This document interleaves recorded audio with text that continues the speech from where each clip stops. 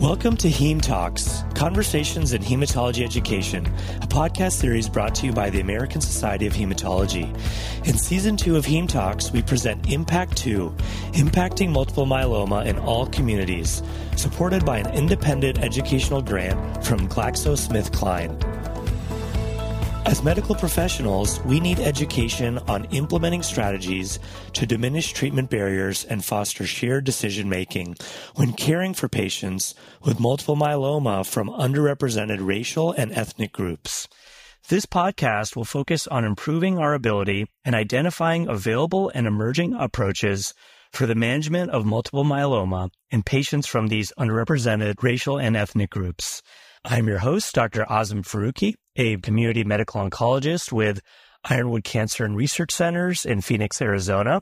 And I'm joined by Dr. Monique Hartley-Brown, a clinical research physician and scientist from the Dana-Farber Cancer Institute in Boston. Thank you so much for being here, Dr. Hartley-Brown. Thank you for having me. It's nice to be here today to discuss this topic.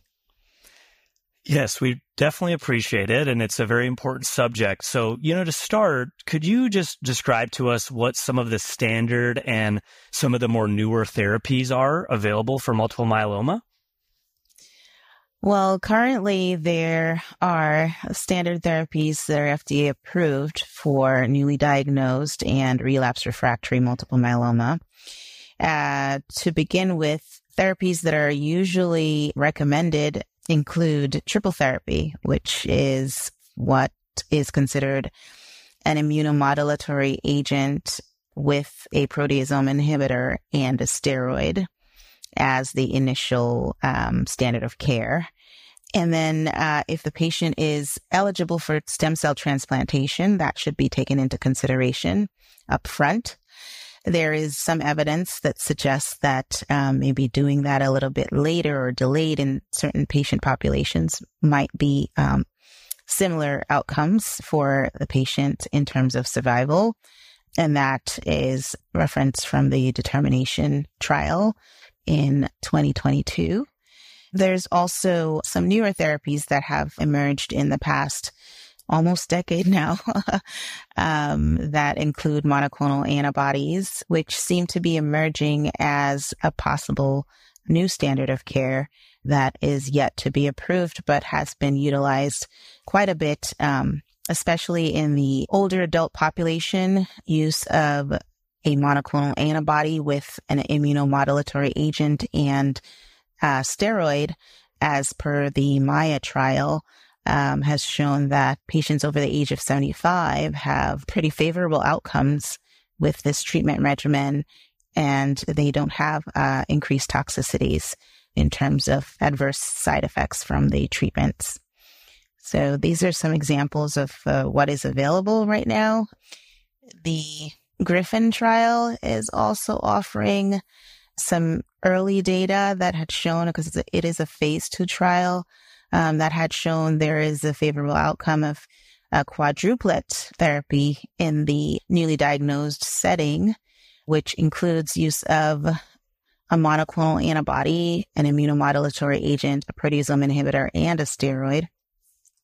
And these agents together have shown to be better in terms of a deeper response in patients, especially those patients who are transplant eligible. That trial was looking at transplant eligible patients.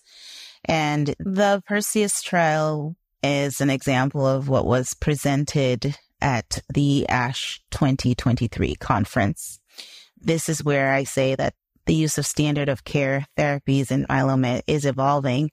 And so we'll see some changes in the next few years in terms of patient treatments. Thank you for that. It's a very exciting time for myeloma, and you described a lot of very novel therapies and new developments, which is extremely exciting. To tie it back to the population we're worried about, what types of disparities have you seen as far as the availability and use of not only these standard treatments, but some of the more novel agents, especially in our underrepresented patients? That's a very good question. And the disparities that we have seen include less use of stem cell transplantation in these particular patient populations that are underrepresented racially and ethnically. But we also see less use of triple therapy in this group. And we also see less use of some of the emerging novel therapies. I did mention monoclonal antibodies, but there are other novel therapies, which include chimeric antigen receptor T-cell therapy that has been gaining quite a bit of momentum in terms of treatment for patients in the relapse refractory setting. And we are not seeing that reflected in underrepresented racial and ethnic groups. And so many of these therapies are not equally or equitably being utilized in these patient populations. Yes, and that's very unfortunate. Clearly we know how valuable these treatments are, and there's such great, robust data showing positive outcomes with them. But obviously with so many obstacles for our minority patients, our outcomes will inevitably suffer with these barriers. So do you have any thoughts or ideas on how to remove some of these barriers for our patients? Well, I think that the barriers are many and they're intertwined and can be complex. When we think of the patients that we're discussing, underrepresented patient populations, for the most part, include African Americans, what we call also indigenous populations, Hispanic groups. There's this term that's coined the BIPOC community. But essentially, these patients have disparities that are more compounded than other patient populations, and that is reflected in the healthcare that they receive as well. And so some of these barriers include poor access to healthcare centers that can offer these therapies that they need, such as stem cell transplantation. Stem cell transplantation is often not available in smaller community hospital settings, and these patients may need to travel an extensive amount of distance to get to a center that can offer them stem cell transplant. In addition, the specialists that focus on treating patients with multiple myeloma often practice oncology at an academic institution, and academic institutions may not necessarily be where the patient can get their therapy right away. They may have a local oncologist where they're able to get their therapy. And so bridging that gap in terms of having the communication between the local oncologist and the specialist at the academic institution is one way to bridge a barrier to allow the patient to have the expertise of the specialist as well as the expertise of their local oncologist to ensure that they're getting the optimal care, and also allowing them to figure out ways to allow for them to access the treatments that are available at the academic institution that may not be available at the local institution. So I think these are some of the ways that we can bridge those gaps. But there's a lot more to it, and I could spend several hours talking about this. But I think those would be two very good examples. I do have patients that I see myself who have a local oncologist, and the nice thing about that is, they feel comfortable with their local oncologist. They see that person every week or so, and they get their care there. But when they do need to pivot to get something that is not available at their local oncology center, it's an easy pivot. They don't have to wait another 2 months or 3 months to get an appointment to be seen, and then wait another couple of weeks to get started on whatever the therapy is. They already have myself and their local oncologist as the team that's helping to take care of them. And so if there's a complication that arises that requires more advanced care, they can get that relatively quickly. And I encourage all my local colleagues to partner with physicians that are in academia, because ultimately the outcome is better for everyone, the patients and the providers. Dr. Hartley Brown, in my practice, we have a large population of non-English speaking patients just from different backgrounds. And one of the concerns that I've seen in that patient population, along with a general distrust sometimes in the medical system, is a lack of understanding and proper translation. Has that also been an experience that you've noted as well? I'm happy you brought up that point because I have noticed that patients who speak another language, and in the United States, the Hispanic population is growing, and it is a significant portion of the American population. And yet all our forms for consent are often done in English. And if there is a consent that's done in Spanish or another language, it's usually somewhat abbreviated in its version. An example would be if a patient is enrolling in a clinical trial, the original informed consent in English may be, for example, 30 pages, whereas the alternate version that's in Spanish is a truncated version and is usually much smaller. It's maybe 10 pages. Now, if you already have a mistrust and a misunderstanding in terms of language and a mistrust of the system, and you're visually getting a paperwork that is not reflective of what it looks like in another language, it gives you pause. And so I think we can do better in these areas. I think, highlighting the details and ensuring that the details are there for everyone is going to be important, especially if we want to bridge that barrier of trust for our patients. And that's just an example for clinical trials. It can apply to consent for standard of care therapies as well. Thank you again, for sharing some great ideas. Being in a community practice in Arizona, I have also a similar perspective with us having a unique local population of indigenous patients. So, the perspective that you're providing is very valuable. I think from our experience, that partnership between community and academic practices definitely appears to be key.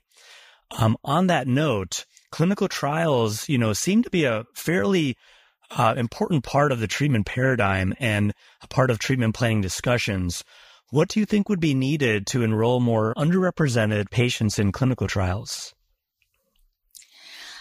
I think what's needed is to present it to patients from day one. All patients want to have the best therapy that they can get. And that includes offering clinical trial options. And clinical trial is not something that you can offer when nothing else works. It's something you should be presenting from day one. Like, look, you're dealing with a new diagnosis of cancer. This is a blood cancer. Multiple myeloma is a blood cancer. It does not have a cure.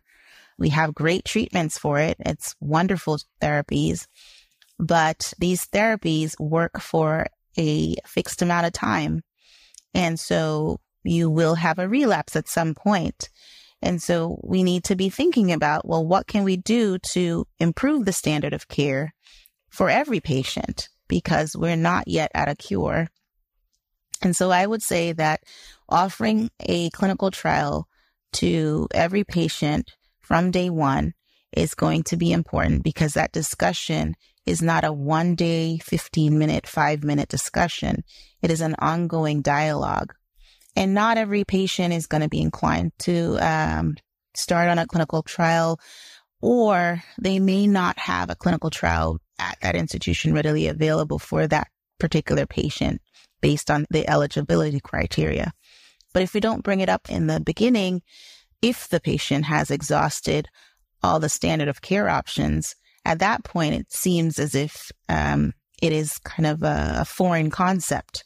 And so I think we really need to be a little bit more, as a medical provider, ensuring that our patients are aware of these options from day one.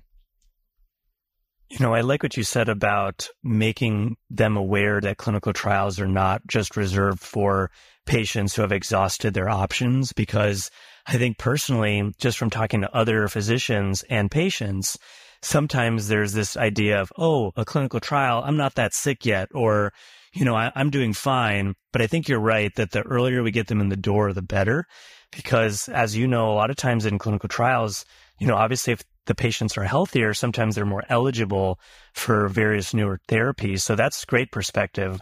We really appreciate that.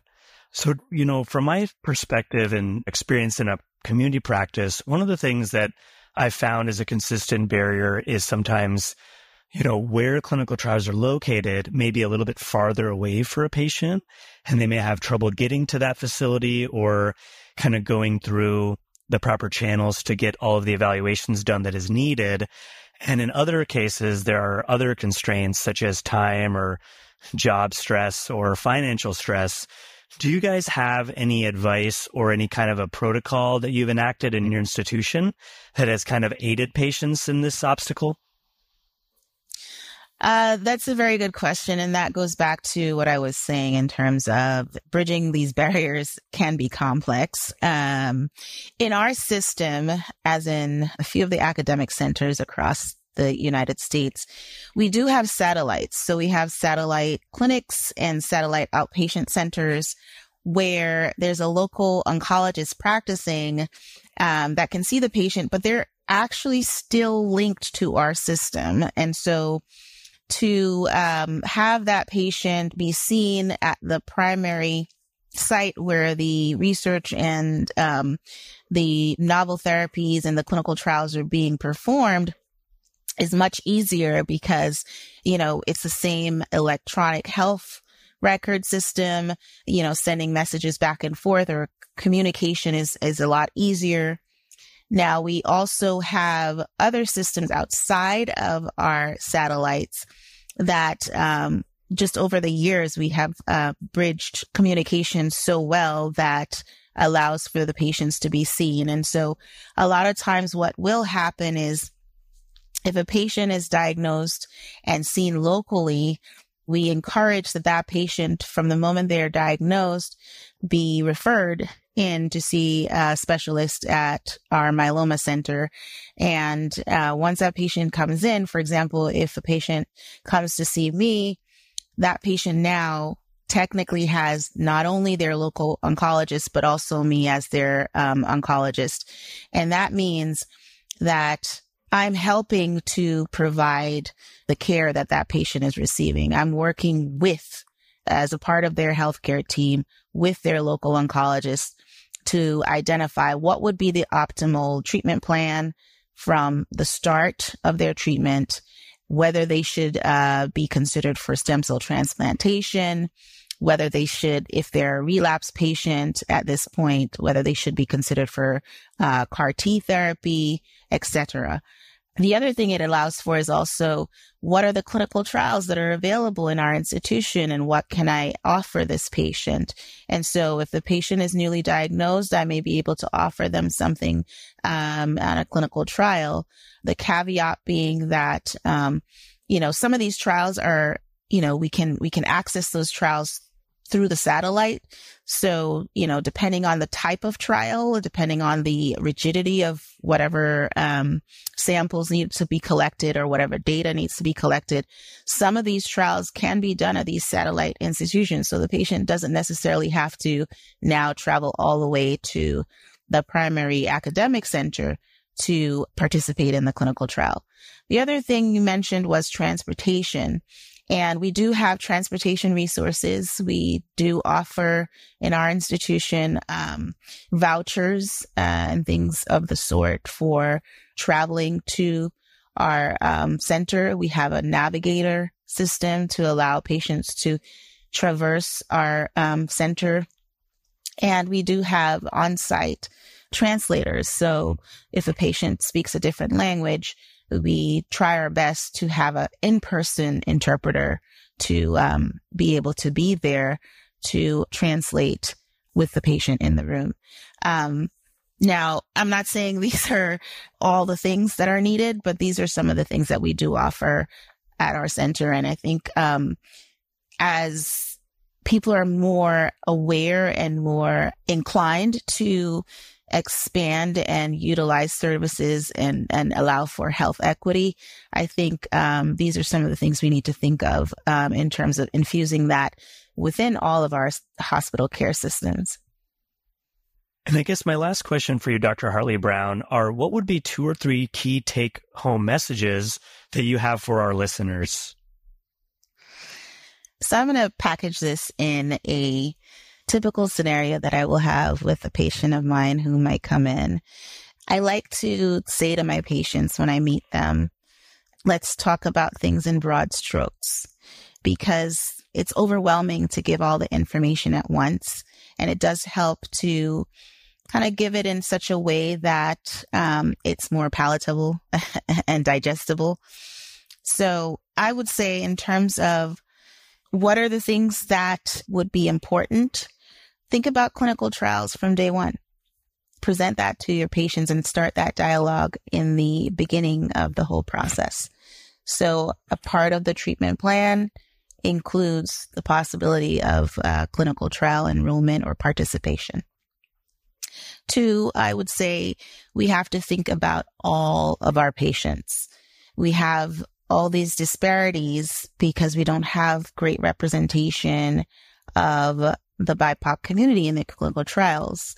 And if we're not representing what the population looks like, then when these medications are approved or when patients are starting on these medications, we don't truly have a good sense of what the adverse toxicity profile looks like. We don't have a good sense of whether there is a biological difference that may affect some people more than others in certain ways, more than others. And we also need to recognize that these therapies, as they come out, they're advancing the survival of patients with multiple myeloma. So everybody deserves that. So we really need to ensure that all our patients, including the underrepresented ethnic and racial groups, are being offered the same treatment plan as everyone else. And then keep in mind that the newer therapies, such as what I mentioned before, quadruplet therapy and triple therapy and stem cell transplant, is key. That's what we know works. We have good data behind it. We have good evidence to show that they work. So let's make sure we're offering it to all patients. And then the other novel therapies, CAR T therapy, bispecific therapies that are approved in the relapse refractory setting, these are also very good therapies that work very well. And I've said to my patients, there are some side effects that are newer with these therapies that we are learning how best to handle. But also, these are therapies that are still not as widely available for various reasons in the community. And so that connection between the local provider and the academic specialist provider is going to be key to allow the patient to have access to all the therapies that they need to ensure optimal outcome. Again, that was great perspective, and we sincerely thank you for your time today, Dr. Hartley Brown. We learned a lot, and I think we covered a great deal about a very important subject matter. Thank you all for listening to this episode of ASH Impact 2. Today's discussion was about therapeutic considerations regarding current and emerging agents for patients with multiple myeloma who come from underrepresented racial and ethnic groups. We hope you found this discussion informative and engaging. Please tune into our other podcast episodes for other insightful discussions, including multiple myeloma in underrepresented populations, clinical risk, as well as multiple myeloma in underrepresented populations, survival outcomes. You can find the full list of podcast episodes at hematology.org. Thank you again for your time.